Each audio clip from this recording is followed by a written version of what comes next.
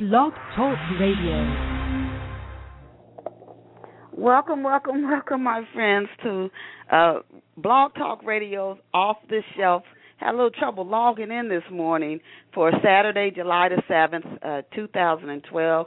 I'm calling in from the city of brotherly love, as I always tell you, Philadelphia, Pennsylvania, and it's supposed to be smoking here today. They said it's supposed to get up maybe to 103 and feel like 115, and I hope that does not happen, but it's supposed to be a hot day here in Philly. So for those of you who are here in Philadelphia, the East Coast, get somewhere and stay cool. This is the kind of heat you don't want to fool around with. I want to thank you all for joining us here this morning. As I always tell you, it is an absolute joy having you here with us. For those, we have so many loyal listeners because we are going into our 8th year. I can hardly believe it. 8 years. 8 years off the shelf on air. We started at Blake Radio, where we still air over at Blake Radio. Neil Blake owns that, Rainbow Soul, and we also hear at Blog Talk. And it's been 8 years on 2 stations, and I'm so appreciative for all of you who have tuned in for these 8 years. It's just amazing. For those who you checking out the internet, it's Saturday morning, you're like, you know what, I want to listen to something. What am I going to listen to? And you just happen to cruise on over to Off the Shelf. I want to introduce myself to you. I'm your host, Denise Turney, and as I previously told you, I'm coming to you live from the city of brotherly love, the one and only Philadelphia, Pennsylvania. And oh my goodness, on July the 4th, if you would have been here for the 4th of July show, it was phenomenal. As always, moving forward, I just thank you for your support, and thank you again. And I encourage you to not let another day pass. You want to read this story. Everybody who has read this book has told me how much they have enjoyed it. I mean, tremendously enjoyed it. You know, some people tell you they like something, they just being nice, but you can tell when somebody really enjoys something. They are like, wow. So I encourage you to pick up a copy of my new book, Love Pour Over Me. You're going to get mystery and romance, intrigue, and some of the most fabulous friendships and complicated relationships in Love Pour Over Me. And you can pick up a copy of Love Pour Over Me today at any online or offline retailers, because it's carried by the largest book distributors in the world. So you can go, if you don't see it on the shelves in the store, just ask the clerk for it, and they can order it for you. But it's at Amazon. You can get it at Google Books, iTunes, Ingram Digital, Barnes & Noble, and eBookit, ebookit.com, EBOOKIT.com, has it in ebook format for $3.99, and that's the cheapest I've seen. That's ebookit.com for $3.99, and the book is almost 400 pages, so that is a steal. It's an ebook and in print. You can also check out Love Pour Over Me at my website, which is www.chistel.com. That's CHISTELL.com. Again, CHISTELL.com. And while you're there, you can also check out my other books, which you can also get online and in bookstores everywhere. And now to the moment that you have been waiting for. Let us go and meet our special guest. Today's off-the-shelf featured guest is Marsha O'Connor.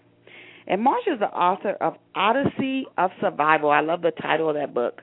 Odyssey of Survival. That's a title that can stick with you when you hear it and make you wonder, what is that story about?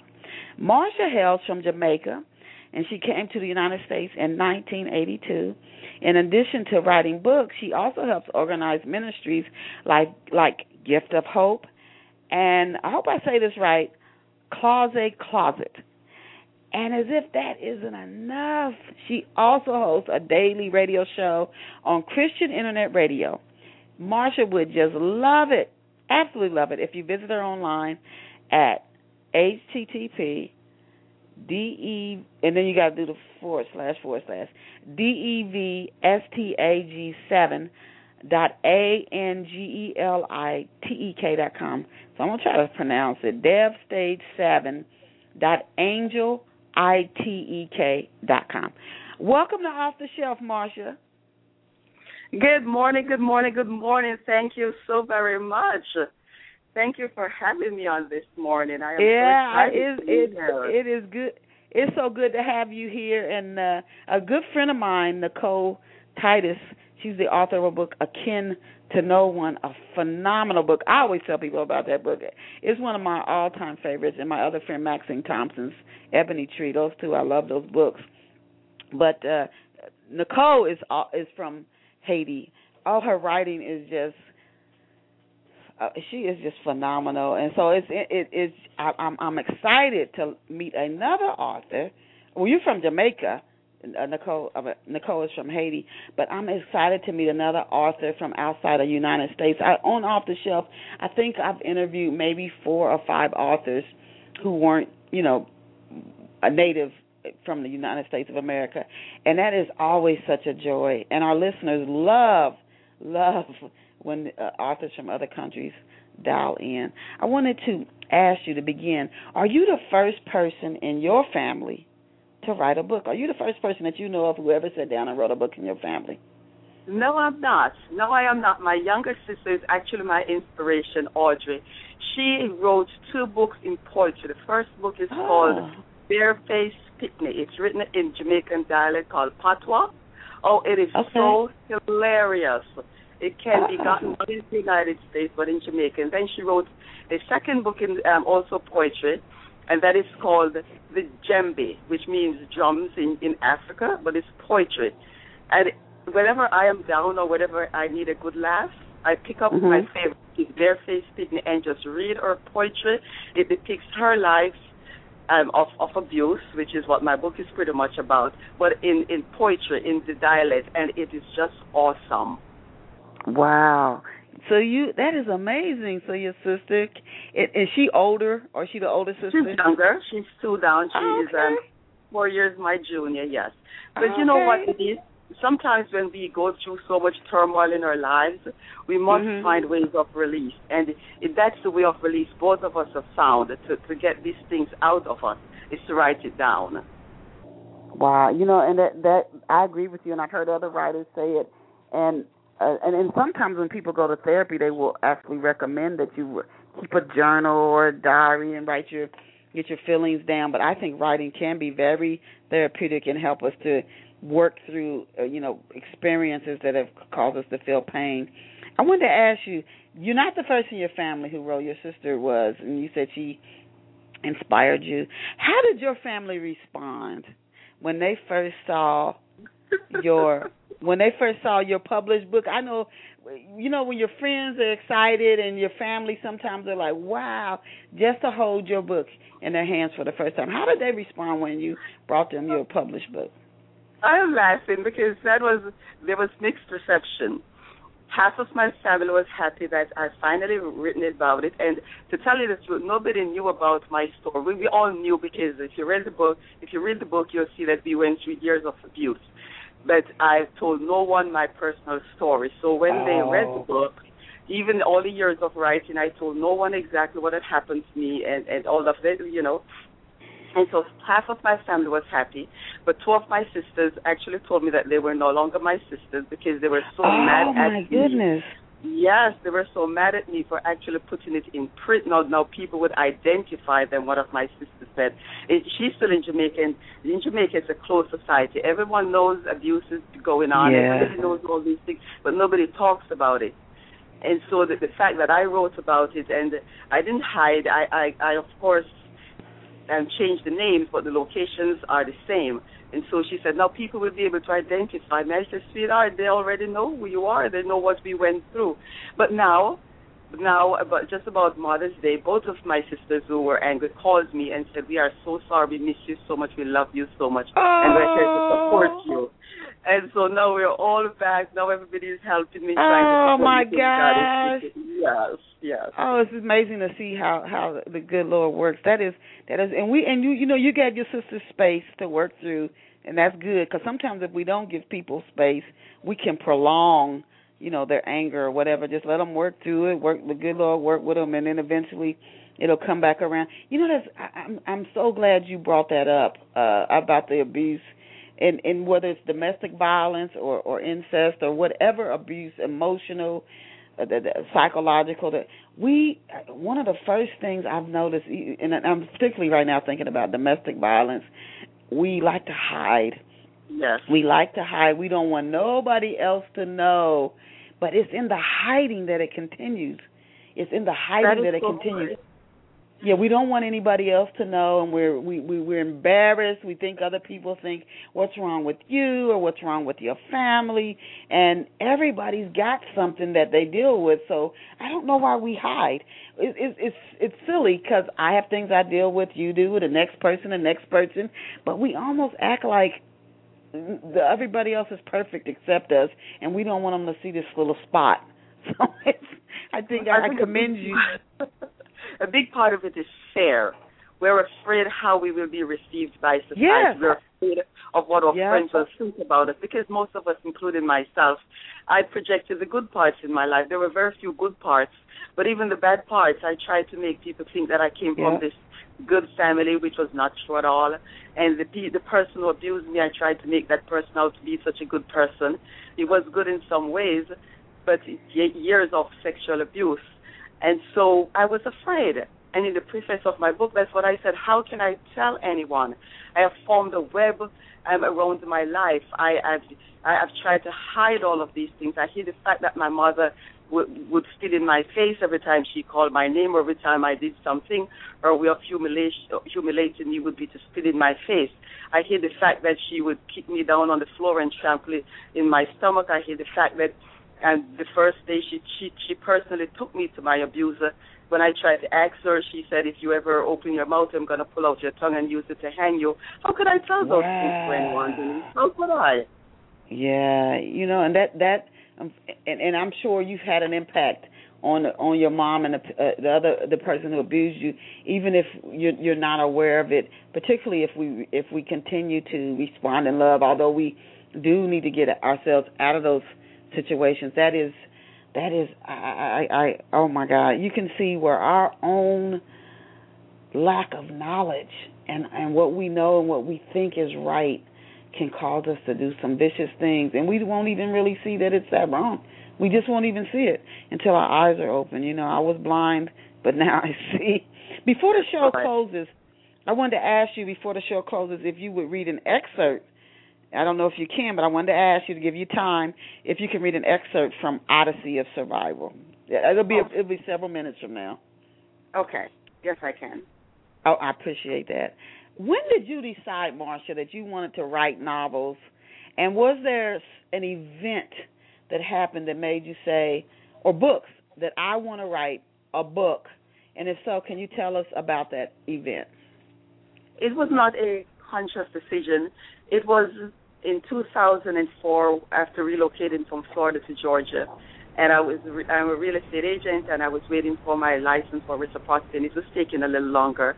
And the $5,000 which I left Florida with had been depleted. By moving here, I left my husband of 25 years in Florida for 25 years of abuse after a childhood of abuse, and I just couldn't take it anymore. So my 16-year-old daughter, I took her and we moved here to Atlanta, Georgia. And things were so hard. I was not working. My money was done. My husband is quite wealthy, refused to help us because his thing was, if I didn't send you any place, if you come back home, you don't have any needs. I said, well, if things were good, I would not have left in the first place. And because of the trauma and all the traumatic experiences of my life, I was suicidal. And it was when I tried to commit suicide the third time. My daughter was at school, who I love her more than my own life, but even that, Denise, could not stop me from thinking that I could not live another day. I was going to soup kitchens to get food. I just couldn't. My head never stopped. My brain never stopped working. I was just thinking about my life day and night, crying out to God, why? I cannot do this anymore. And I took a shower one morning and I decided to commit suicide for the third time. But before I took the handful of pills, because I'd had colon surgery 6 weeks earlier before leaving Florida, so I had all these medications. And while I drank the water and was about to fill my mouth up with all these prescription pills, I cried out to God one more time, God, send someone or I'm going to kill myself. And believe it or not, there was a knock on my door. Wow. Oh, my gosh. A knock that startled me, yes. And I was startled when someone knocked on my door. And I didn't get up. The person knocked again, and I put my glass down, and I put the pills down, And I tried to dry my eyes and walk to the door. By the time I got to the door, someone was pounding on my door. I looked through the peephole and I saw there's a friend of mine. And I opened the door and he said, "Are you okay?" I said, "What do you want?" And of course he could see that I was traumatized and I'd been crying. And so he came in, and I just started to cry. And for the first time in 52 years, I just started to talk. I said, "I can't take it anymore." He said, "I've known you for 15 years. What is going on? What can't you take anymore?" And I just started to pour out my soul. I just started to tell him of all the abuse and everything, and I just couldn't live with it anymore. And, he told me afterwards that he was on his way to work, and he had to drive past the complex I lived in. And he said as he drove past, a voice said to him, "Go and check on Marcia." And he said, "Oh, I'll talk to her later." And the voice said to him, "Go and check on Marcia." And he said, "Where do I need to check on her?" In his mind, I'll talk to her later. And he said as he got down the street to head on to 75, almost as if someone sitting next to him said, "Go and to check on Marcia." And he said he got out of the lane, made a U-turn, and came back and saved my life. And that night, I laid in bed just crying and crying, and I said, "God, help me. Why? What do I need to do to get over this?" And God told me to write. I said, "Write what?" He said, "Write your story." And I said, "Write my story. Who wants to read that?" And God told me, "Start writing. Your miseries will become your ministry. You will be able to help others." And I got up, I took a piece of paper or a book and started writing. Wow.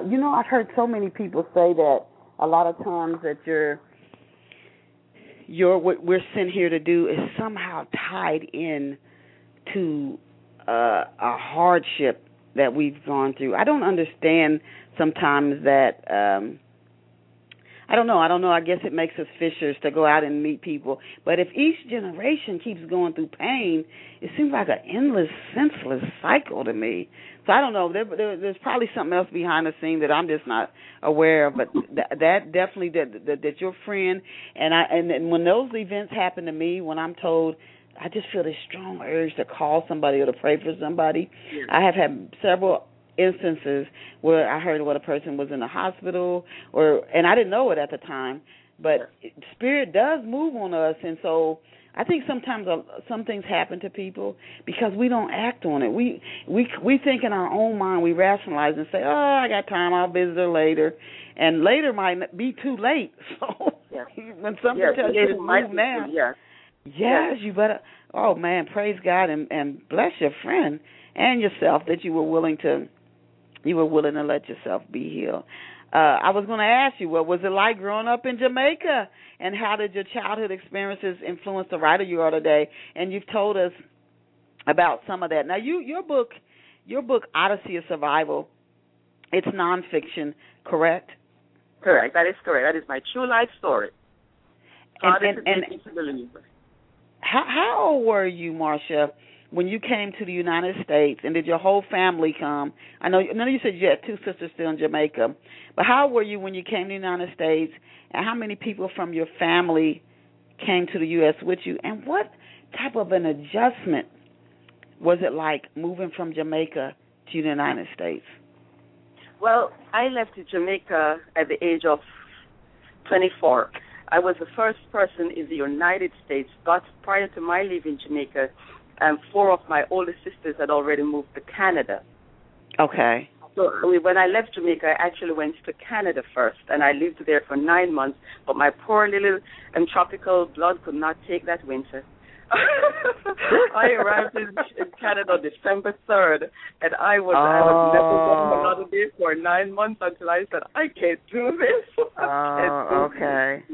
And I knew no one in the United States, had no friends.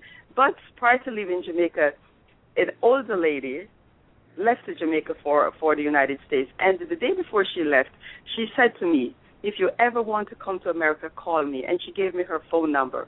And I had that phone number for years. I stuck it away in a wallet, and when I was in Canada and wanted to leave, I knew I did not want to go back to Jamaica. I looked for my old purse. I found the number. I called her, and she said, "Come on."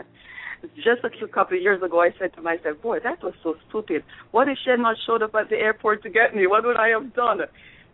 But at the time, I didn't think about that. I just wanted to leave Jamaica. Yeah. But to go back and answer your questions, I had a nice childhood, I should say. and comfortable childhood. My father was the love of my life, and we just played around, never lifted a hand against any of us, and so we enjoyed that. The problem with my life is our mother was a very abusive lady. We've come to realize that she must have been mentally ill. And so, we had Daddy. Thank God we had Daddy. And so life was good. We were poor people, as most Jamaicans are, many Jamaicans are. But life was good. But when I was 12 years old, the abuse started, the sexual abuse, where my mother pretty much sold me to my godfather, who was a minister in the government, whose name I will not reveal. Even in the book, I changed his name.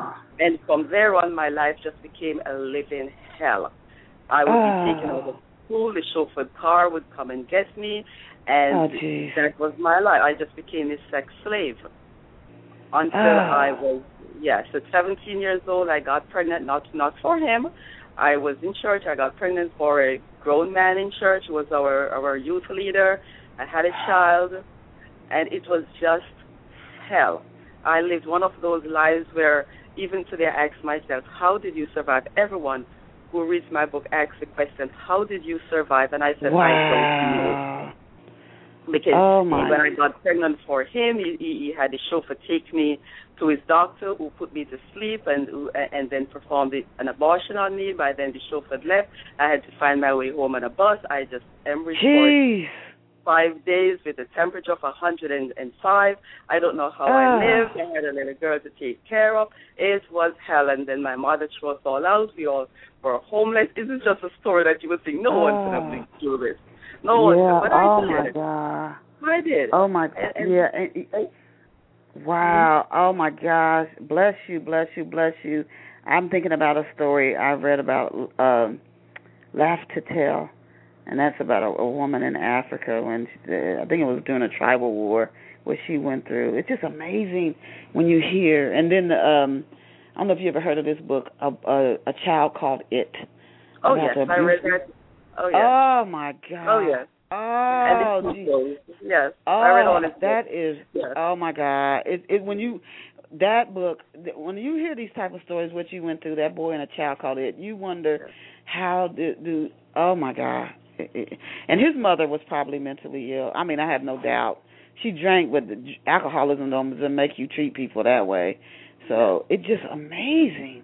It's just amazing what some kids go through, and then you have to deal with it off and on for the rest of your life.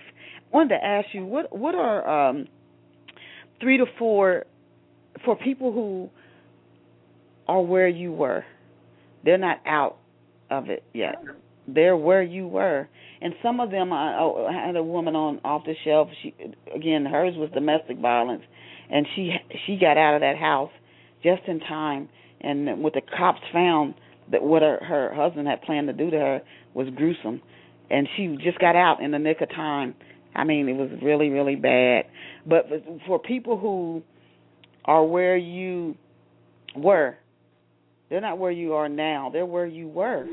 And they might be feeling like, is this just the way life is? And that's when I think when you might, people think they're going to want to give up. It's like, is this just the way it is? Is it always this bad? If it is, then I don't want to be here. If it's always this bad. So for somebody who is where you were, can you, from your personal experience, and this is not something you read in a book for our off-the-shelf listeners, you never know who tunes in. It could be somebody who tunes in and this is just what they need. From your personal experience, not something you read in a book or heard in a class, what 3 to 4 survival techniques did you learn that you think could help somebody else today? Okay.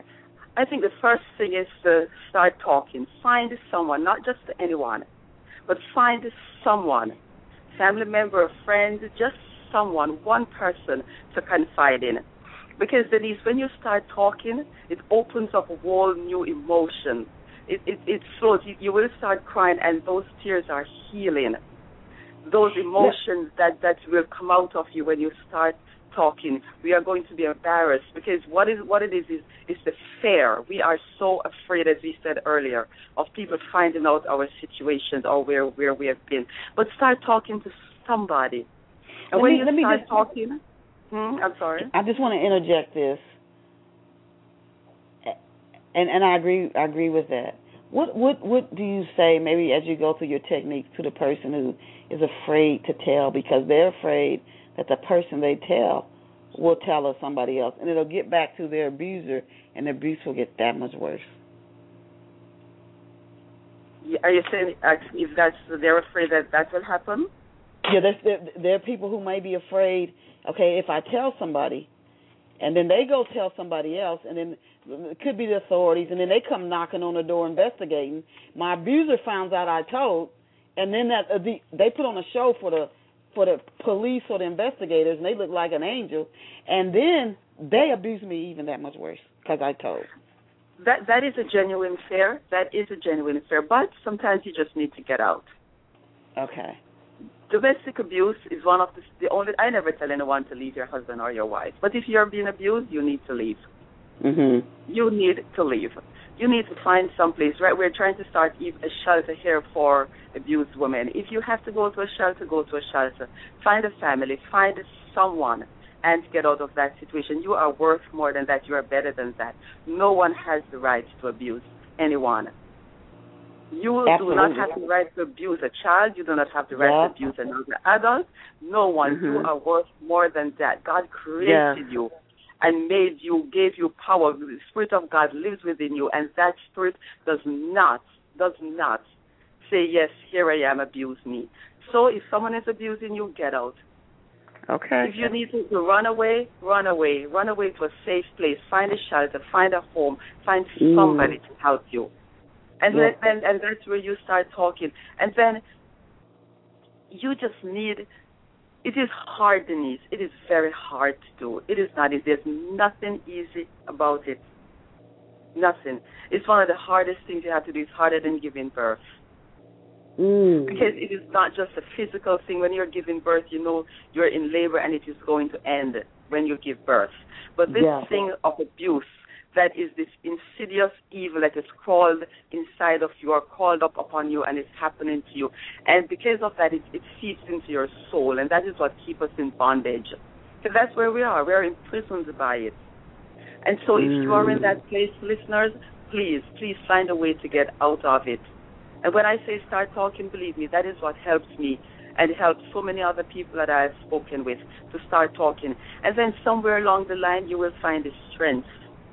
You will find the strength to reclaim your life, to reclaim and say, you know what, I am worth something. If you have children, your children is looking at you. Your children are worth your life, even if it's to save your life for your children. You know, that is one of the things that got me through. I have 3 daughters.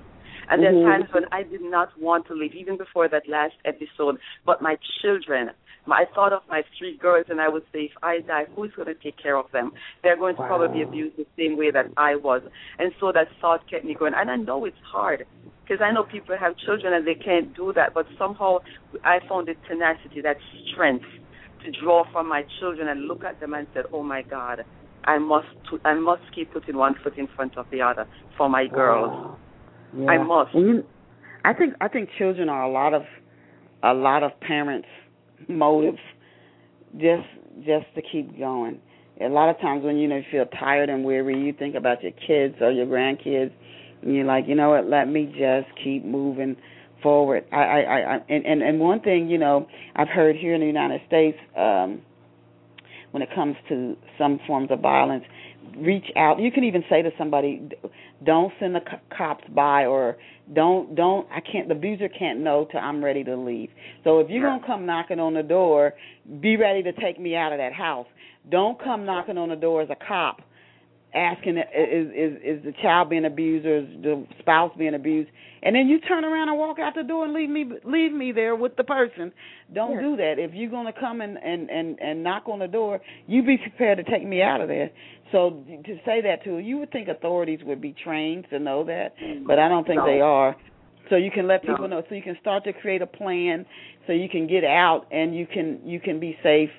Sometimes people just go knocking on the door. I'll tell so-and-so that's not the right approach. If you're leaving the person who's abused in that house, don't do that. If you're going to knock on the door, get them out and get them safe. Then go knocking on doors. Be smart about it. That's right. Be smart Darlene about it. Sheridan. That's right. Darlene Sheridan, who runs a nonprofit organization called New Revelations here in Atlanta for domestic abuse. She says that make a plan. Yes. I've had on my show several times talking about it. Make a plan. Start putting something together. And that's where again you must start talking, because you cannot plan without having somebody else on the other end, right, who's helping you to activate this plan. So you start thinking, okay, a week, a month, maybe the next time, and you start packing a little bag for yourself and the children, hide it away, and you start putting away a little bit of money if you can, and you start doing those things so that when the time is right, whatever the time is right for you, whatever you wait, maybe the next time he lifts his hand, maybe when he's out of the house, whenever you feel safe, then you go. But you can't just run out into the night. You must have a plan. If it means you find the shelter ahead of time, and so you know when I leave, I know this is where I'm going to. Okay. Is the long wandering, is that a part of the total book, Odyssey of Survival? The long wandering? Odyssey, yes, it is the second part of the Odyssey. When I first wrote it, was so big, the first publisher told me, you need to make this into 2 books. And so the Long Wandering continues. I actually ended the Odyssey where I left to Jamaica, where I'm on the plane, and then the Long Wandering part picks up in Canada and carries the story. It's a 3-part series. Okay. In what specific ways, I know you've heard from readers, you have to have, and I hope your books find their way into the hands of people who are where you once were, and they can read your books, and they can go through each part of the process. They can see that you survived and you're moving forward and thriving, and then they can know that there's hope. There's hope. And that is so, you've lived it. You've lived it. Yes. It's not something you read in a book or saw in a movie, so that's so important. When readers come up to you, what specific ways do they share with you that your book has helped them to heal? You said it. The word hope. There's so many people say, first of all, I should say that when I'm doing an event, and I'm usually at an event speaking, I have one later this afternoon, usually Saturday or Sunday, and you can tell the listeners in the audience who have been abused, because they start crying. Oh. They just begin to cry. It's book signing. I did one thing which I'll never do again. I opened up to questions. I said, ask me anything, and I will never do that again. I learned. That book signing went on for hours. And you would shudder if you heard the stories.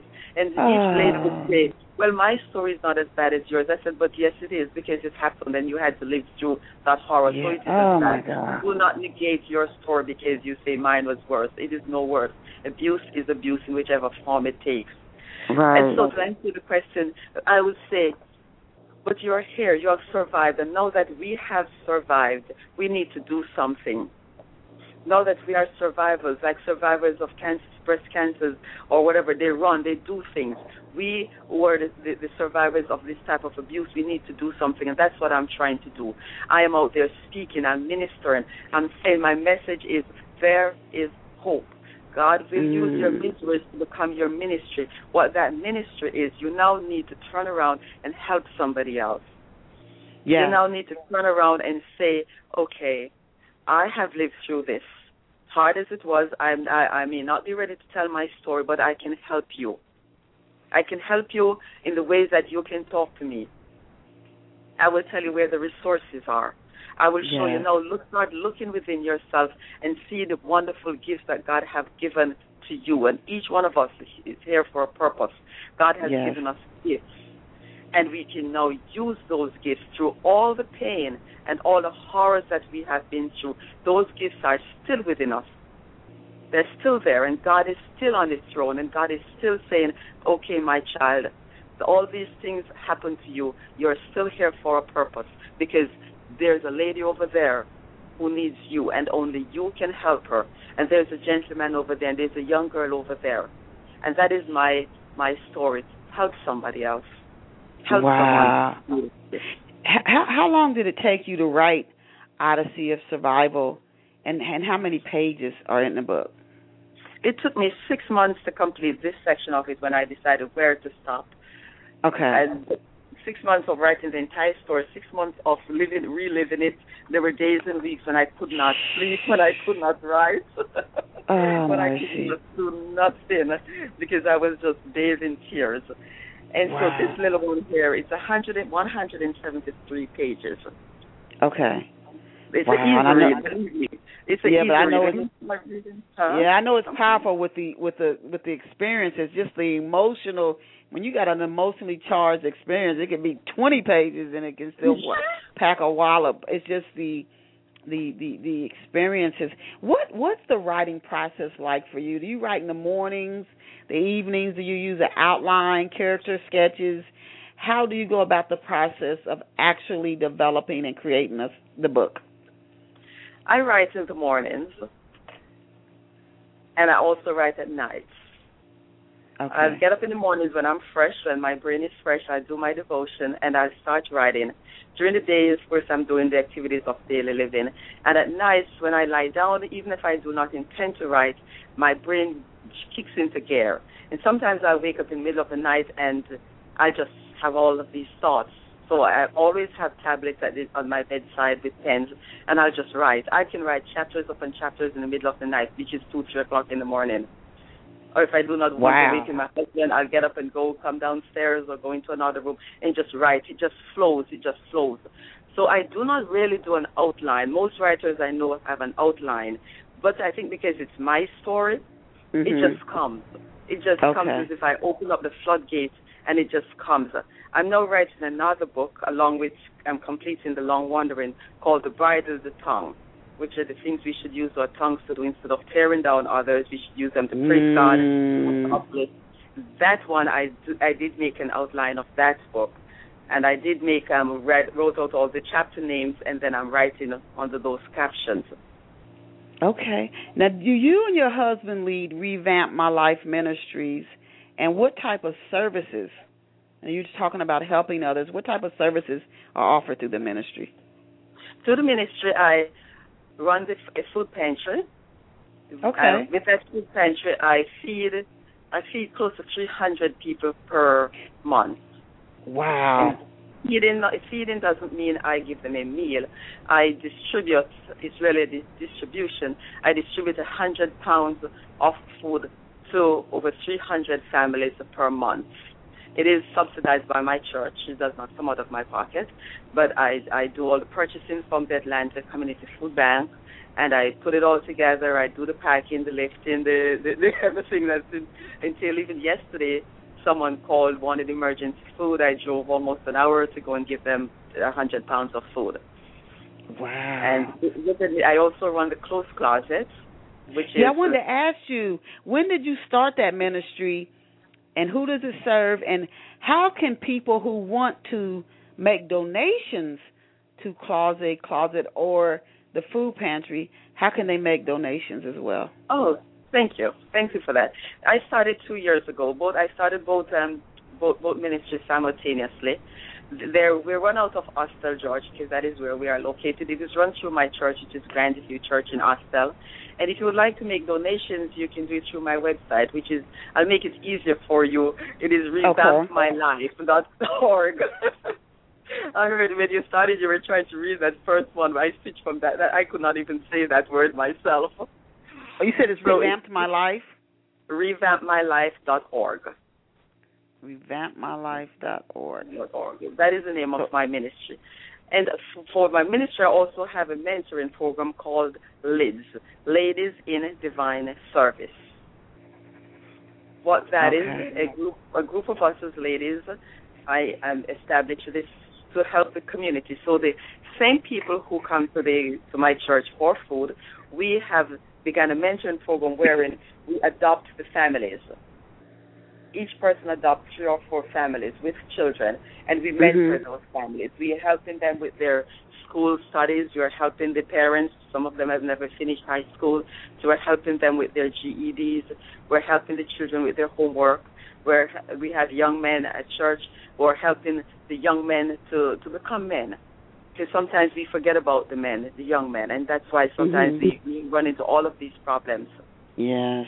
And that's what it is. Yes, I also have a reading program. Okay.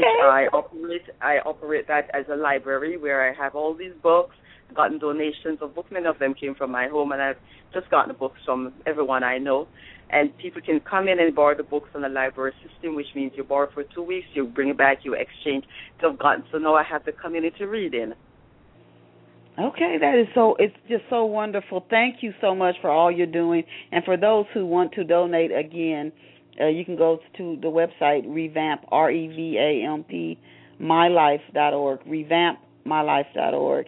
And again, that's revampmylife.org. And you can make donations for this wonderful work. She has a clothing ministry, a food ministry. They do reading and mentoring and various other programs. Are you ready, Marcia, to read an excerpt from Odyssey of Survival? Or do you need a few more minutes? Okay. I am. And I must say on the website, you can also purchase my book on the website. There, okay. And I also have a journal called Life's Journal. Okay. So books can all be purchased right there on my website. Are you ready for me to read it? I'm absolutely ready. All right, let's see. I am going to read it. It's an excerpt from Chapter 3. Okay. Chapter 3, which is sold for a fistful of dollars. Sold for a fistful of dollars. I'll try to keep it. Let's see, where do I want to say? What are you doing? All right, just a little backdrop. This is when I was 12 years old. My mom took me up to my godfather, said he was a minister in the government, and my godfather. She took me to the home, and she told me to do whatever I'm told to do. This is just a backdrop. And so after we have talked for a while, all the maids and the chauffeurs are gone home, but she tells me to go with him. Mm-hmm. And so now I pick up reading from here. We're sitting in the room, and this is my godfather speaking. He says to me, "How are you doing in school? Are you getting good grades? What's your favorite subject? Are you being a good girl?" I answer all his questions. He then begins running his hand over my newly pressed hair, telling me how pretty I am and how nice my hair looks. I thank him. His hand travels to my knee and begins a journey to where I don't want to know.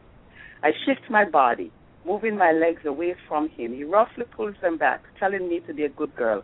I know that this is wrong. He should not be touching my legs, attempting to get his hand under my skirt. I pull my skirt down further, adjusting my body further away from him. He yanks up my skirt and tries sticking his hand between my legs. Tears are running down my face. I jump up from the bed, running to the door. "No, please, let me go back outside to Mama." He grabs my arm, shoving me back down on the bed, and I'm crying loudly. "What are you doing?" I ask. He ignores my question, trying to get on top of me. "Stop it, Uncle Norrington, please stop it." Cursing under his breath, he opens the door. I immediately jump off the bed, thinking he's allowing me to go free. Instead, he sticks his head out the door and he calls for my mother. I'm standing directly behind him crying. Surely she will rescue me from this wretched man. Mother treads the stairs to the room. He steps halfway out the door and speaks to her. Talk to her. She's not cooperating. My mother walks into the room. I look up at her expectantly. She slaps my face, yelling, "What is the matter with you? Didn't I tell you to do as you are told? Get back into that room and don't make me have to come back up here, or you will be sorry." Turning on her heels, she walls out to the room. He comes back in, and this time he locks the door behind him, pocketing the key. "Get on the bed," he orders. I stand my ground crying. He grabs my arm, viciously pulling me towards the bed, pushing me down on it. With all my strength, I fight, but could not fight off the advances of a 62-year-old man who has my mother's permission to rape me. He's trying to yank off my panties, and I'm fighting to keep my legs tightly crossed. I sob loudly from deep within. He pushes my legs apart, letting go of my right leg. I immediately draw it up to my chest. He grabs my heel, pulling it back down. He uses his right knee to keep my legs down and apart. He now has me pinned down on the bed. My panties have been thrown someplace, and my legs are apart. I'm crying. He uses his right hand to guide himself as he plunges his manhood into my 12-year-old virgin body. I scream as the air rushes out of my lungs.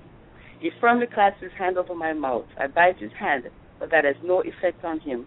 He's bent on raping me, and I'm powerless to stop him. Wow. Wow. Oh, my goodness. Oh, my goodness.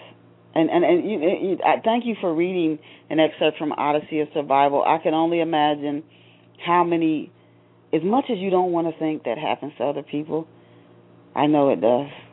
Oh, it does. As much as you don't want to think it does, I know it does. And that is it's and then that's where you said the importance of talking, because you think you're the only one it happens to when it happens. But again, then when you start talking, and that's one of the reasons they have a lot of what they call support groups. You meet people and you hear their stories and you're like, oh my God, you can't believe how many other people go through the same thing or similar situation, and that blows your mind.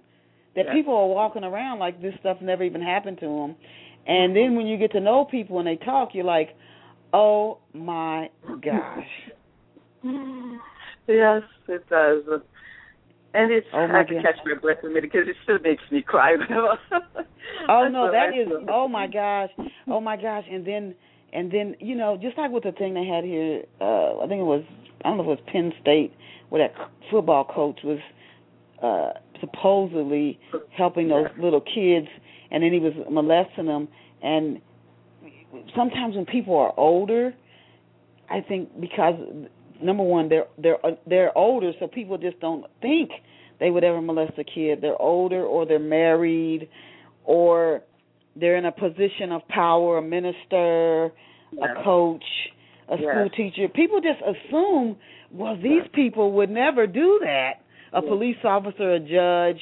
They just think, and so when a kid tells, nobody believes them, because they're thinking, no, so-and-so's a minister, so-and-so's a school teacher, so-and-so's a police officer or an attorney. You must be lying.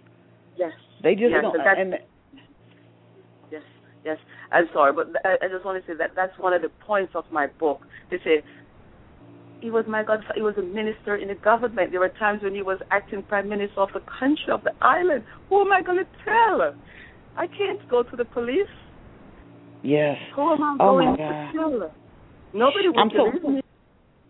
I am so glad that you got out of that.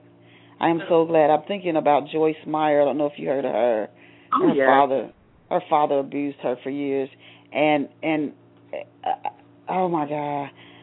I'm just glad that you got out of that situation. Wow. And then you know what, as I was listening to you when you were reading about your mother's response, I sat here and wondered, did something like that happen to the mother and she never told? Did your mother herself, and she may never tell it, go through something like that when she was a child and she relived it through her own daughter? Who knows? I don't know. I don't know the answer to that, but when you were reading that thought popped into my head. Did this something similar happen to the mother? She never told it. If you asked her, she might deny it and say no, but is that what made her the way she became? She became that way for a reason. Something must have happened to her. Yes, and we've spent all of our lives wondering, and one of my readers asked me once, did you try to talk to her? And I said yes. As a matter of fact, at one point, all of us went to Jamaica, we became adults, to speak with her, and she just started crying and yelling that we were trying to beat her, and we left her alone. And she died in '08, and by then I'd made peace with her, because there was a period of time when I would not speak with her. I just did not talk to her. But the thing about it, Denise, is that you're right that something like this must have happened, which we do not know, because I am not the only one. All of us as girls, all of us, as far as I know, were sold to this gentleman. As a matter of fact, one of my oldest sisters as a child for him when she was 14 years old. Yeah, I'm thinking, did he even maybe rape your mother? I don't know. I don't think he raped her. I think they had a relationship, because she was I think they had a relationship, or we always suspected that they had a sexual relationship. It was not out in the open, but something very secret. We did suspect that. Yeah, there's a reason why she did. We don't just do things like that for no reason. And maybe she buried it. Again, you said to talk about it, because when we bury things in our subconscious, they're not gone, and we can act them out and not even know why we're doing something. We can act it out and not even know why we're doing it, because we didn't bring it to the light, like you said, talking about it. We hid it, and now it's doing its work, and we can't even see that it's still there doing its work. The talk about it is such good advice. I don't care what you go through in life, because we cannot hide things. It's still in your system. I'm saying this more to our listeners. It's still in your system somewhere, and it's going to reveal itself. You just do things or say things or snap and not know why, and it's because that thing you've hidden and haven't dealt with and brought to the light is still working on the inside of you. So that's why we have to bring things to the light so we can heal and let them go. And that's the only way. That's the only way. Now, you also write articles about healthy foods, and I wanted to ask, have you always been health conscious? I know, we're dealing with like obesity and fast food here, and two questions. Have you always been health conscious? And do people in Jamaica, their diet, do they have as many fast food restaurants, and do y'all eat as many potato chips and Doritos and ice cream as in the U.S.? In different countries, people eat differently. Did you come here and say, my God, the way people eat over here? No, I was not always health conscious, no. I've become health conscious in the last few years of my life as I've gone older and gained some weight, and I started looking at the food, and I started watching some of these documentaries, The Fat, Sick, and Nearly Dead, and Food Fights, and see the way our meat is treated, the way the animals are treated, the way the food is processed, and I've just gotten an aversion for it. Right now, I'm really trying not to eat meat at all. But that is something new. My second daughter, is very health conscious, and I see how healthy she is, and I've always wanted that. And the only way, she said, Ma, you just have to change the way you eat. And so I'm actually learning to be health conscious from my daughter. And no, we do not have these fast food stores in Jamaica.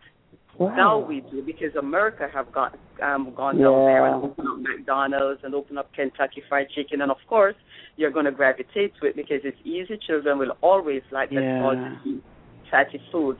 But in Jamaica, we live off the land. We live off the land. You go outside and pick some ackee. Ackee is our national fruit. I don't know if you know what it is. It's a I don't. Do you know ackee? No. What does it taste like? Is it sweet? You said it's a fruit. Does it taste like a? It's a vegetable. It's a fruit or vegetable. We don't know what it is. It's most Americans says it looks like scrambled egg, but seasoned. Oh, okay. And so we eat the bananas, the way we eat ripe bananas here. We have them growing in our backyard all over the place. You go to the market, and it's a produce from the land. It's the yam and the bananas and the cocoas and fruits, abundance of mangoes and berries and every fruit that you can think of. And that's what we grew up eating, just the fresh fruits. We did not know what it was to open a package. We didn't know what a microwave was. We didn't know what it was to do anything except your mother cooked the food every day and you ate it. And you go outside and play and you walk everywhere pretty much that you want to get to, and so you're healthy. But as I said, now Jamaica is becoming like, of course, McDonald's and everything like that. So the children are eating more of that food than we did when I was a younger person. Do people live longer in Jamaica? Absolutely. Do they have? Okay. Absolutely. Most of your grandparents, they live to 96, 98, wow. 90. Almost everybody dies. They're in their 90s. They're in their 90s because they really do, and those people do not know what it is to eat packaged food. The animals are growing in their backyard. The chickens, they have their chickens growing in their backyard, eating corn and grain and whatever. And their goats are grown right there. We eat goats, which is called curry goats. You have your goats rearing in your backyard. If you have a party, you go out, you kill a goat.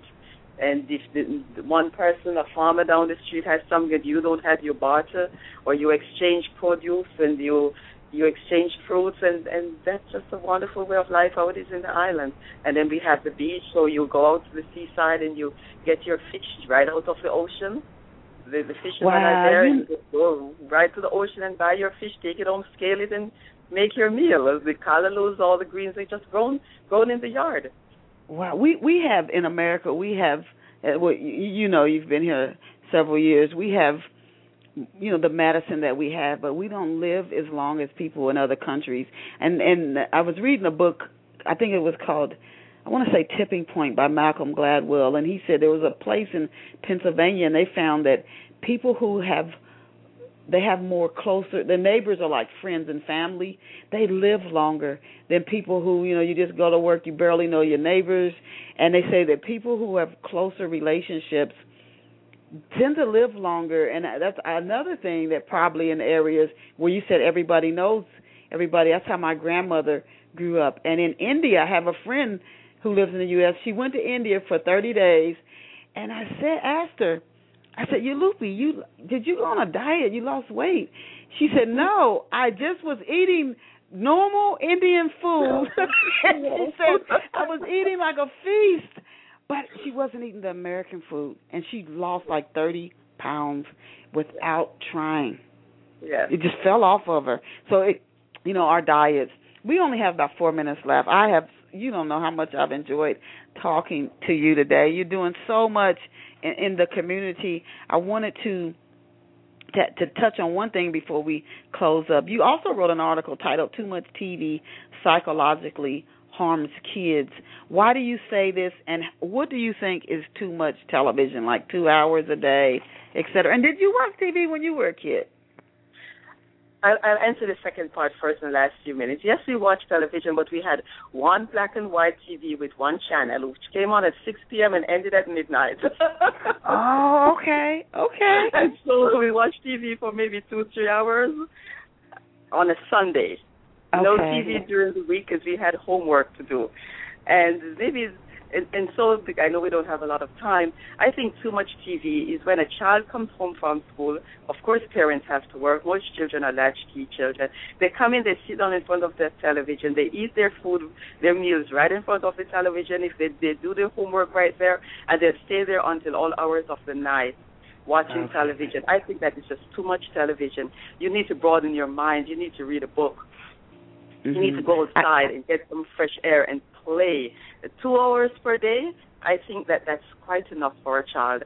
And another thing quickly, every room has a television. From the baby is born, there's a television in that room. As a child becomes a teenager, you don't have control over the child. You're going to bed, the child is going to turn the television on. I have a stepson who's 12 years old, and every night at 2, 3 o'clock we have to get up and turn off the television, because although we say don't turn it on, of course he's going to turn it on. It's just too much television. It influences too much, because what they're looking at, what they're hearing, it is getting down in their subconscious, and they want to act it out. They want to eat all of this stuff. So I really think it's just too much TV. Yeah, I agree with you, because whatever enters that eye gate or that ear gate, man, it's going in the system. How can organizations, churches, and book clubs, how can they contact you? You are such a joy. How can they contact you to schedule you if they say, they want you to do a book signing, they want you to come speak at an event? How can these people contact you? 770-313-1507. I'll say that again. 770-313-1507. And I'm open to bookings anywhere, any place. Let me know. Buy me a ticket and I'll be there. Okay. And you would be a joy, such a treasure. Now, people can get your books, you said, at your website, and they can also get it at the revampmylife.org website. Where's some other places? Is it Amazon? Where some other places can our listeners get a copy of your book? No other place yet. I am trying to get it on Amazon. It's a new release, so I am trying to get it in ebook and Amazon. I'm not there yet. I am working on that, and as soon as I get that together, we will be out there some more. But right now, it's on my website, or I'm sorry. No, go ahead. I said, or you can give me a call and I will, mail it out to you. It's pretty much how I did most of my sales, pretty much just mailing, people calling, sending me an email. My email address is info.revampmylife@gmail.com. info.revampmylife@gmail.com. So if someone wants to send me an email with your address, or where do I mail a check, or what do I do, you can contact me either of those ways, and I will get you a copy of the book. Okay, we have been speaking with Marsha. Oh my God, Marsha O'Connor! Oh my goodness, what a joy! You have blessed me just to connect with you today. She's online at revampmylife.org, REVAMP, mylife.org. You can learn about her ministries if you want to make a donation. You can also contact her if you wanted to come speak at an event, and I'm sure your listeners would absolutely love to have her there. And you can also get a copy of her book, Odyssey of Survival. Her other book is The Long Wandering.